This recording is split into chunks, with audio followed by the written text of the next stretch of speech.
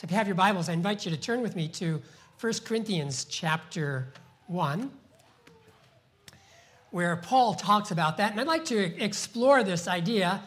A Christian writer has said that to remove the cross from the Christian would be like blotting the sun from the sky. To take away the cross for the Christian would be like plunging the world into darkness. Why? The cross brings us near to God, reconciling us to Him. With the relenting compassion of a father's love, the Lord looks upon the suffering His Son endured in order to save the race from eternal death and accepts us in the beloved. So the cross of Christ, it's vital, it's essential, it's the heart of, obviously, what makes us a community of faith. But I'd like to ask the question, why? What is it about the cross that is so meaningful? Why is the cross so important? What really was accomplished at the cross?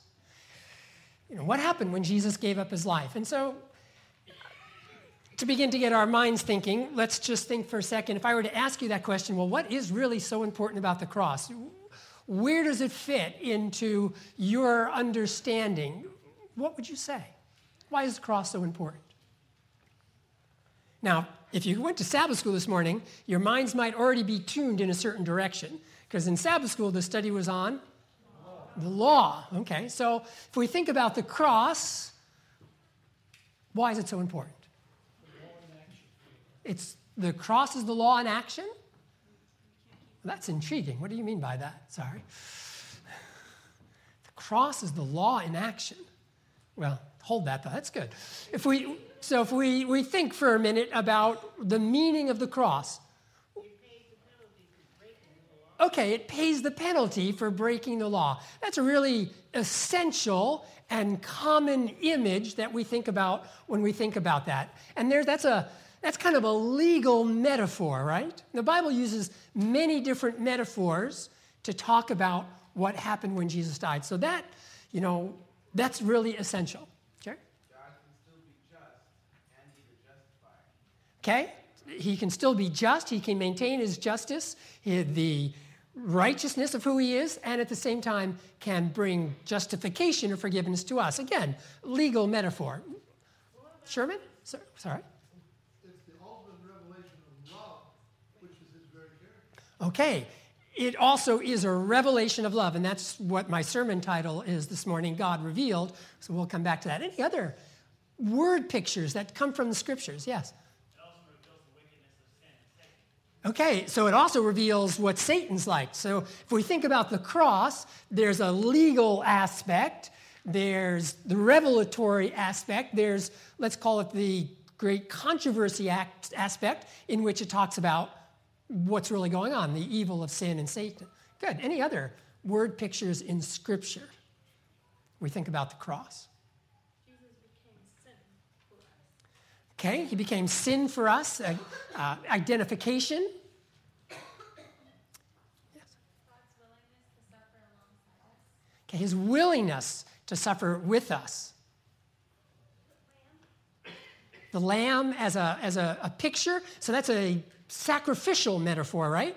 Brings us back to the temple. So this is really good. So we have a kind of a legal metaphor. We've got the picture of God. We've got the great controversy. We've got the sanctuary. The ultimate act of selflessness. He's showing us what real selflessness is all about. Good. Victory? Yeah, it's a victory. Yeah, that's another really good metaphor, that there's this victory that takes place. Okay, so there's the tree of knowledge of good and evil, which brings death, and then there's the cross, that's a tree, which brings life. That's good. There's a sermon there. What was that word? Reconciles. That's right. That reconciliation is another Bible metaphor that talks about what happened when Jesus died. It's interesting, if we take these different metaphors, and there's more, and we apply them to the human condition, It's amazing how the different metaphors apply to different parts of human experience. For example, oftentimes humanity struggles with guilt. Yes or no? Yes. We do, and we need forgiveness for that. So the image, the legal metaphor, okay, you're freed from guilt, that helps. Sometimes we feel separate, alienated from God. So the reconciliation metaphor helps there. Sometimes we feel enslaved to sin. So the image from freedom and victory helps there. And kind of highlighting these because it's really important as we try to do evangelism, as we try to meet people and share with them that we have more than one way to communicate about what God did. Why? Well, any craftsman, any tradesman has more than one tool in their toolkit. Physician has different modalities that they're going to look at to try to bring healing. A carpenter has more than just a hammer, right? Yes. You hope so, anyway, right? Into a hammer, everything is a nail. But we need different tools. And it's the same thing when we meet different people. People are going to respond in different settings to different aspects of what Christ did at the cross. And sometimes it's the legal aspect, and sometimes it's the relational aspect, the reconciliation. Sometimes it's the adoption aspect. We've been adopted. And we need to learn to view the cross from all these different images. So A, we can have a right understanding, and B, we can communicate that effectively to people that we meet. People that are suffering from different things, different aspects, different human parts of the human condition. The Bible describes us as being sinners. It describes us as being, orphans. It describes us as being alienated. The Bible also describes us as being blind and ignorant about who God is. And so let's turn to our passage, 1 Corinthians chapter 1, in verse 18, and see what this passage tells us as we read through it about the cross, about the death of Christ on the cross, which is really what we're talking about here, and what it tells us. Why did he die? What's the meaning behind this tremendously important thought? Again, a wonderful book, great controversy. If anyone doesn't have a copy, let me know. I'll get you one. But on page 651 of that book, it says, "The cross of Christ will be the science and the song of the redeemed through all eternity.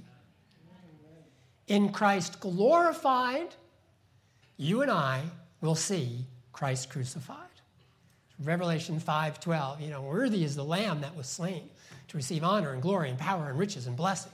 And the song throughout eternity, even when there is no more sin or suffering and there is no more alienation and there is no more separation, our real focus is going to be, praise God for what Jesus Christ accomplished at the cross. Why? Well, let's look here.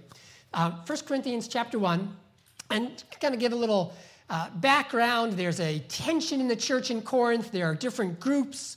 Some people say, well, they're following Apollos, and some they're following Cephas or Peter, and some I'm of Christ. And Paul's like, why are all these divisions? In 1 Corinthians 1, verse 17, Paul writes, "For Christ did not send me to baptize, but to preach the gospel, not in cleverness of speech, so that the cross of Christ would not be made void." Verse 18, "For the word of the cross," the message, the content, not simply the act of preaching, which is foolish, but the content of the cross is foolishness to those who are perishing. But to us who are being saved, it is the power of God. And then Paul, to support his argument, quotes from the book of Isaiah in verse 19, "I will destroy the wisdom of the wise, and the cleverness of the clever I will set aside." Where is the wise man? Where is the scribe? Where is the debater of this age? Has not God made foolish the wisdom of the world? Verse 21, "For since in the wisdom of God, the world through its wisdom did not come to know God, God was well pleased through the foolishness of the message preached to save those who believe. I think King James says, again, through the foolishness of preaching. It's not just the act of preaching, but it's the content that seems foolish to this world. So as we look at this and we think about this, lots of questions that could come to our minds. First, one question would be, why does Paul tell us that the story of the cross is foolishness to the world? What is it about that story that seems foolish? Well, that might be a hard question for this setting because, to us, it's really not so foolish, right? But it's important for us to realize how scandalous the cross was for centuries. Okay, it sounds like a man throwing his life away. That here is this young man in prime of life in his early 30s, had a vision, was able to harness huge popular support. And in the midst of that, his life is cut off. So it seems like a waste. So Paul refers to that in Galatians 3, verse 13, and we'll look at that at another Sabbath. But the whole idea that this person that's on a cross is being cursed. I was doing some study for this sermon, and I found out it was really interesting that there are, how can I say this?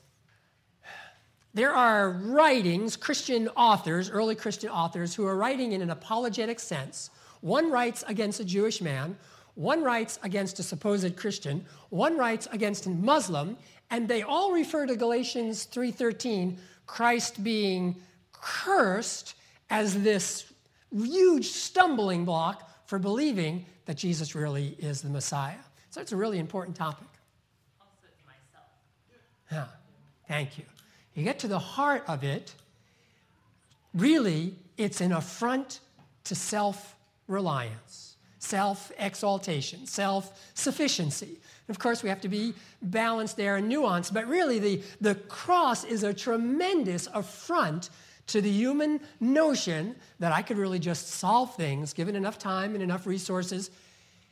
Really, we can't solve the big issue that we have to deal with, which is self. So again, it seems like what could be the saving power here in the cross? It's interesting. Graffiti. The earliest Christian image, or the earliest image of the cross, is not a nice icon in a church somewhere. The earliest image of the crucifixion of Christ is not a nice painting, by Raphael or any of the great masters. The earliest Christian image of the cross is a piece of graffiti. And the graffiti is either from the 1st to the 3rd century, not exactly sure when it was made. It's somebody inscribed in some plaster, and they have on the plaster, they have a picture of a man being crucified, and there's a cross, but the man's head is the head of an ass, head of a donkey. And then inscribed underneath it is Alexmenes worships his God. So some slave in the 1st, 2nd, 3rd century wanted to mock a fellow slave, and the way he does it is he makes a piece of graffiti. And what's the graffiti? This guy worships someone that was crucified. This is insane. Now, it's even more interesting that a little bit later, somebody else came and wrote down another piece of graffiti and said, Alexmenes is faithful to his God. So, one guy's criticizing, and another person comes along and says, writes a different piece of graffiti and says, no, this is really the truth. Really, worshiping somebody that died on the cross. Let's go back to our text, verse 21 particularly. Verse 21, for since in the wisdom of God, in whose wisdom? In God's wisdom. The world through its wisdom did not come to know God. God was well pleased through the foolishness of the message preached to save those to believe. So the first lesson here is we get from this passage is that who's behind the cross? God. That's right. In the wisdom of God, this is God's plan. And that it's in God's wisdom that this crazy idea that somehow the death of a person on a cross could impact people's lives, could save those people. I mean, that really is a pretty, what? Foolish idea to human wisdom. So the first thing here, we think about the cross, and we think about the lesson of the cross, is that who is behind this? God. In other words, as Sherman mentioned earlier, the cross is a revelation to us about God. That God thinks very differently than we think. That the cross, in addition to all the other things that it is, clearly shows us something about God. What does it show us about God? Well, verse 21 again. Let's look at verse 21, 1 Corinthians 1, verse 21. God was well pleased to do something. What's the word? Save.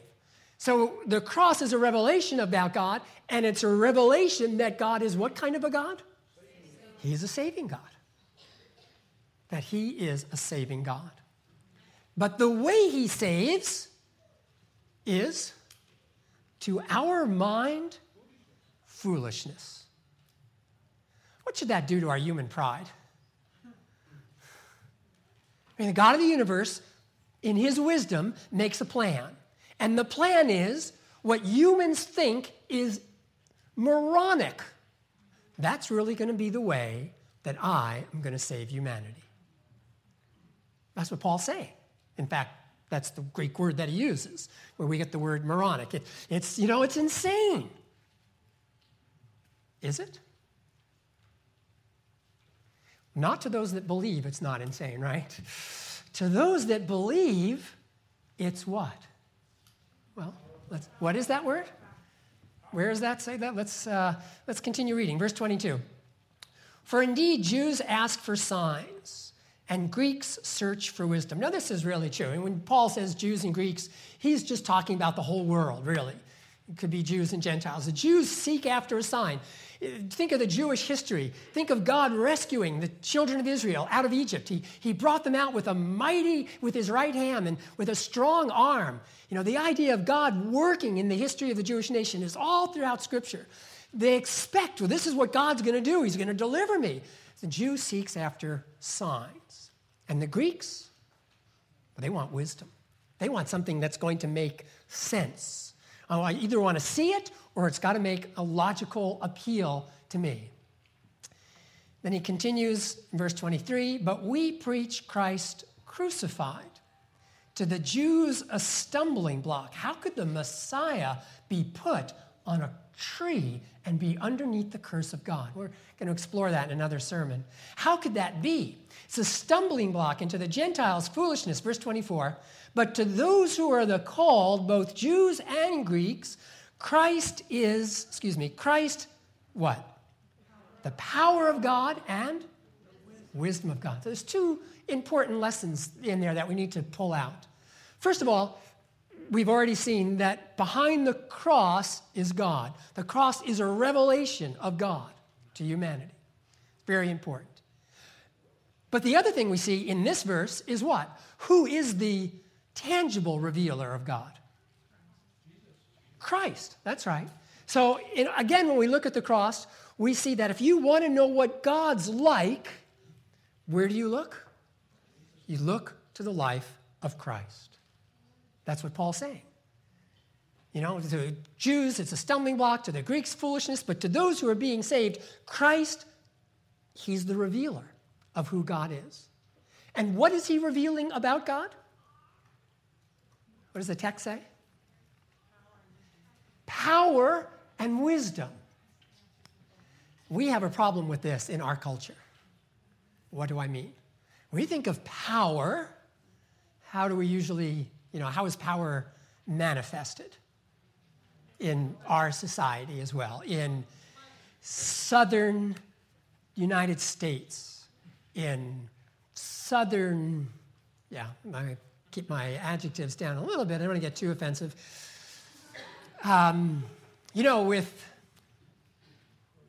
Maybe I'll get offensive. Or offending. We have a worldview of America that America is, what's our role in the world stage? We're a leader. Okay, let's be very graphic. You know, ISIS, they've beheaded 2 American soldiers. Horrific, 2 American news journalists. Horrific situation, unquestionable. What's our visceral response? Thank you. Crush them. Let's show some power. How does God demonstrate power? He's crushed. The cross shows us what real power is like. And real power is self-sacrificial. The cross reveals to us who God is, that we see God through Christ, and the cross reveals God's power, and that is self-sacrificial love. Now, don't anybody thinking I have any sympathy with Islamic terrorists taking place. I think the act was horrendous. But we need to have a view of humanity that transcends cultural boundaries, nations, and we need to view the world through the lens of the cross. And Christ redefines how power is demonstrated, and power is demonstrated through the cross. Christ is the power of God, and he is what? The wisdom of God. So one more little meddling part here, if I can. We often say that the Jews misunderstood the first coming of Christ because they were looking for what? What were they looking for? The Jews were looking for? They were looking for someone that's going to what? Take care of the Romans. And so they really blew it because they didn't realize that he was going to die. But we know that when he comes back, then he's going to do what? Then he's really going to give it to the Romans. So we're right. We're looking for this power? Is it possible that we've really misunderstood a few things in relation to the second coming? Is it possible that we really don't look at every doctrine that we hold through the lens of the cross?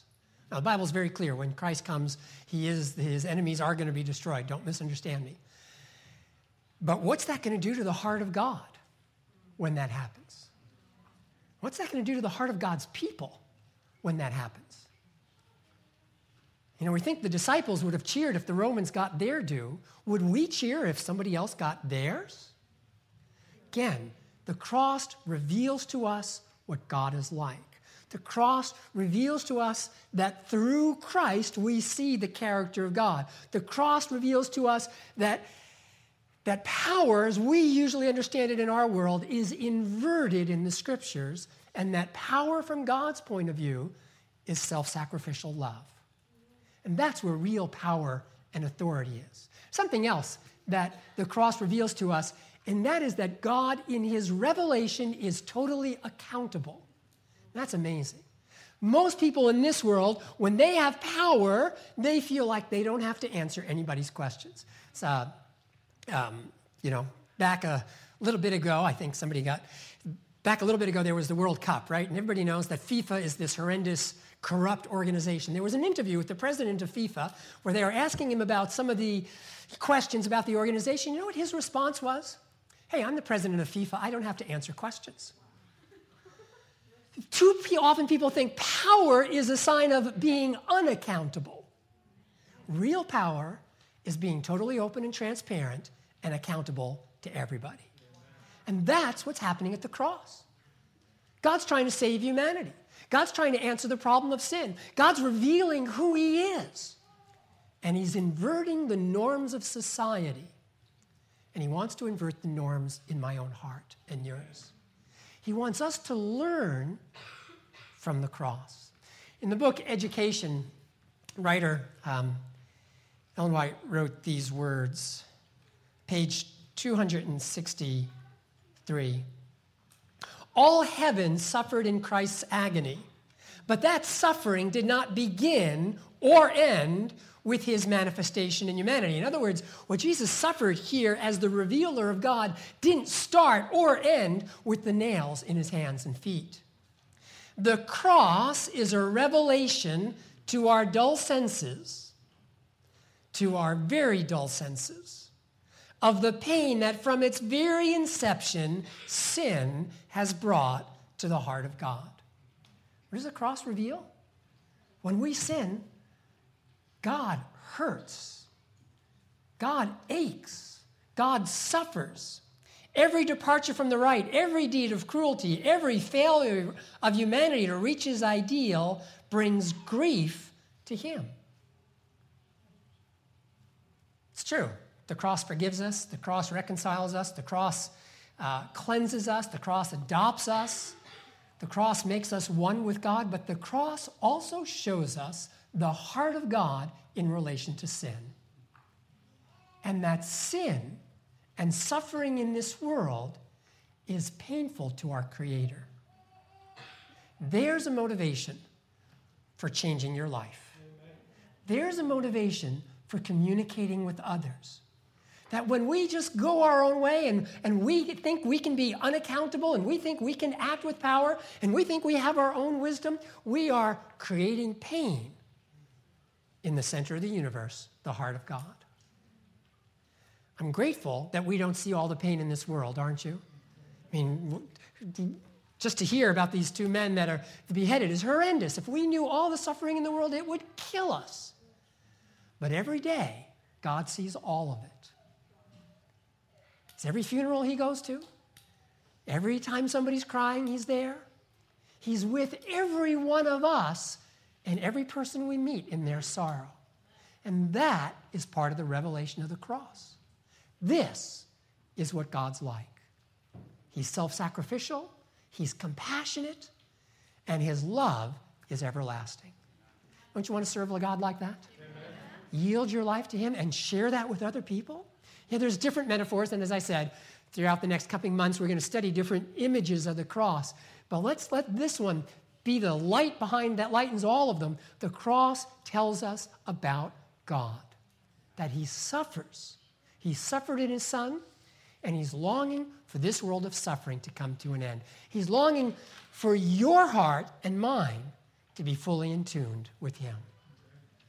Let's pray together. Father in heaven, thank you for the tremendous picture of who you are in the life of Jesus Christ.